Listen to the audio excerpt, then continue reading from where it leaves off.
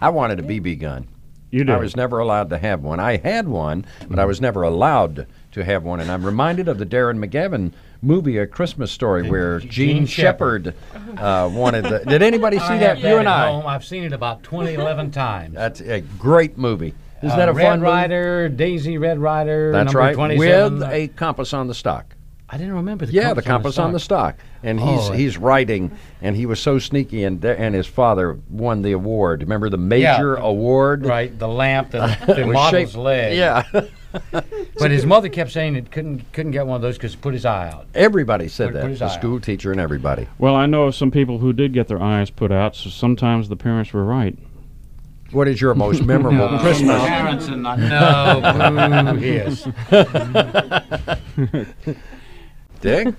Well, I always go back to the Christmas in Thailand, but that's an old story at this point, but that's probably the most memorable one. Going swimming on Christmas Day after doing my early morning radio show. I was an early morning disc jockey. In fact, Robin Williams... I was going to say, they made a movie about Dick Storck's life, and Robin Williams is going to be starring in it. It's called Good Morning Vietnam. Well, I did the same thing in Thailand. And that's program director of the American Forces Thailand Network. You're much funnier than Robin is, though, Dick, in my opinion. You think? Only off mic. No. He had Johnny Carson rolling on the floor the other night. He was so funny. And Carson, at the end of it, Carson rarely steps out of character to compliment anybody, but he complimented, says, while you're still here, I want to tell you, you are a very talented young man. And everybody just applauded, but he's quite something else. But anyhow, just the Christmas in Thailand. Of course, I spent a whole year there, not just Christmas, but that was kind of memorable. Gee, that must have been fun. Mm-hmm. Well, that's the garden spot of the world, Bart. Oh, yeah.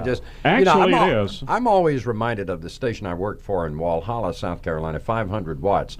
And our morning man every day would get on there and he'd say, "Good morning, world." And you could almost get him to the road out front, right outside the transmitter. The station actually in Thailand was low power. I think we only put out on good days 100 watts. It was required because the Thai constitution did not allow any foreign broadcasting on its soil, and so we were sort of there by, well, they knew we were there, but it wasn't really official type of thing. And yet we were the #1 station in the city of Karat. I bet you were. Mm-hmm. They listened to us everywhere. You brought something a little special, I think. Yeah, a little bit out party. of the ordinary. Do you know the background of Christmas carols? We all say, in fact, we ended our last segment with a little caroling and all that. Do you know the background of the English Christmas carol? No, but I am reminded of a very quick story with my my father-in-law who passed away this year. And Joy, when she was tiny, and she said that she and Johnny sat on the back row at church, and when everybody else was singing Amazing Grace, they sang Jingle Bells because they knew the words. No, I don't know the background. Well, carols were originally derived from festive dances with which medieval Europe celebrated the happy occasions. And when they entered England from the continent, the special emphasis was given to the carols sung during the most joyous season of the year, and of course that's the Christmas season, and thus the English Christmas carol was born. 17th century Puritans suppressed them. Antiquarians of the 18th century prevented their complete disappearance, and in the 19th century that created a resurgence of the carol tradition which continues here into the 20th century. This carol I'm going to play for you is dated back to 1591. The WPTF record vault goes all the way back to 1591 for the Coventry Guild of Shearmen and Tailors. These are the folks who cut and put together clothing. They performed their annual Corpus Christi pageant. One of the scenes depicted the women of Bethlehem receiving the news that Herod was determined all children young to slay.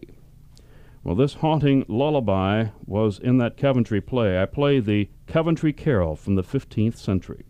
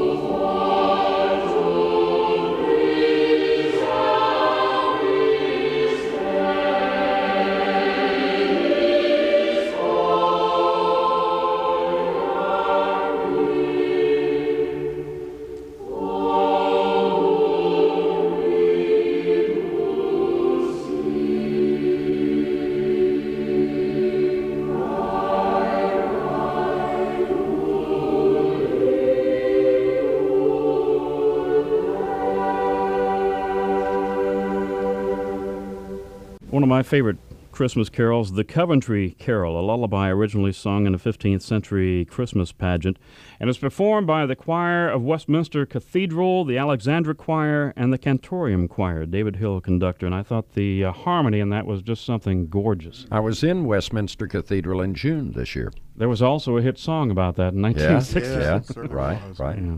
It's a beautiful recording. Is that Westchester Hadassah? Is that what you're thinking about?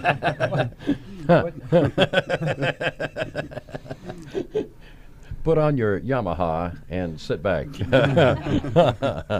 Okay. Let me mention something here. Charles Stegall brought to my attention that the reason Johnny Hood is not with us and Mike Raley is not with us tonight is they're both on vacation. Somehow they got vacation. Somehow Bart got vacation, but Bart stayed in town, and these two left, I guess, with the bank book.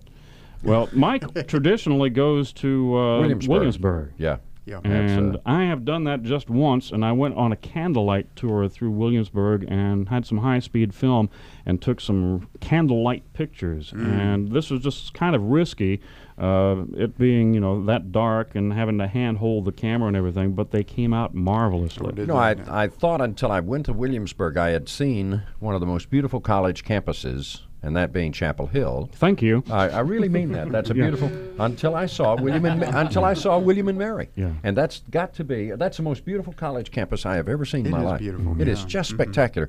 And some of the original buildings, the architecture is just it's wonderful up there. It's worth your drive up there almost to spend the night and just go over the campus and forget about Williamsburg. Were you there on Grand Illuminaries Night? One of them, yeah, I think so. Yeah, that's usually the closest weekend to the 14th. Do they put the luminarias in your neighborhood? Oh, they do not. They'll get there one day. They're about 3 blocks away now. Oh, but they're not up around at your they- end of the street. No, they're In not. my neighborhood, they have done it in all the areas around in Brentwood, Yeah. and they've always skipped my street. And so, in protest last year, the next-door neighbors and I got together and bought our own bags and our own candles, and we had our own private luminaria, which we will repeat again this particular Christmas Eve That as is part a of our gorgeous sight. Yeah, That's one of we're the going to do prettiest it, sights I've ever seen. as well as have the sauerbraten. In the luminaria bag. That's how they keep the sauerbraten warm, Bart. For those who don't know what luminaria is, it's a Spanish or Mexican tradition. I think more Mexican. And you take these small white or brown bags and put sand in the bottom, and then you put a small candle in, and you burn them during the holiday season. And you just line them. You put them up like every foot to 18 inches apart. Right. And at night, it is prettier than electric Christmas lights ever have time to do. And the tradition is that it is lighting the way for the Christ child. Yeah. In our Christmas Day. neighborhood, we did it one year, and a 747 landed in the backyard. I'm not going to ask you what airline. As Gary says, the Smithfield Ham is here to celebrate the announcer's Christmas. Mike Blackman. I was glad I could make it. I think this is it's the second one I've been on you're in dressed 13 for it, years. too. Look at this. Hey, guys. Christmas Green green. and ready to go. Christmas green corduroy. Have we passed out the presents yet? Not Uncle yet. Maury? We're going to do that later, and we're fixing some eggnog. Our chef at the WPTF commissary, Pateau, Maine, PT Maine, will be fixing the eggnog. Oh, it's that for you. green eggnog with those yellow stripes in it down there. Do you people read and celebrate Christmas in Smithfield? Every 8th year. I like leap year. Call it leap Christmas. They do it every 8 years instead of every 4. We've been asking everybody about their most memorable Christmas. What's yours, Mike? Oh, my goodness. I guess I remember a year, and I don't remember what the date. I think it was in the 70s, maybe 73, when it was about 75 degrees one Christmas. I remember that. Yeah. And I remember going outside in short-sleeve shirts and looking at some marks we had made on trees where sometime back it had snowed 18 inches. And it was, it was, of course, we may get that this year. That was a city map for a long time, wasn't it? Yeah, right. What do you mean this year? Remember, plenty of warm Christmases. I like it. I like it for the kids' sake, so they can get out and ride their bikes and play on their skates. Don't it's a fool mess me. You like it because you like warm weather just like some other people that we know. It's a mess for those kids who get sleighs for Christmas, though. Yeah, it really is. You know, Renee prompted a thought in my mind, and I want everybody to answer this, and it is a curve, and I apologize. What did you not get for Christmas that you always wanted as a child or as an adult? And I'll start first. I always wanted a pony and never got one. I wanted an Army tank. My kind of guy, boy. Him and General Discord were his uncle. I wanted a fire engine, a toy fire engine, and I never got it until I quit biting my fingernails. And then I quit biting my fingernails long enough to get the fire engine, and then I started all over again. But you got it. Yeah. I never got Eventually. my pony. And Pat won't let me have one now. Well, I always wanted an elephant, too. But the neighborhood just didn't want to put up with that. I wanted a toy radio station. And now you have one. It's a big toy radio He can have station. the one I worked for in Spartanburg. That's the biggest toy I ever saw.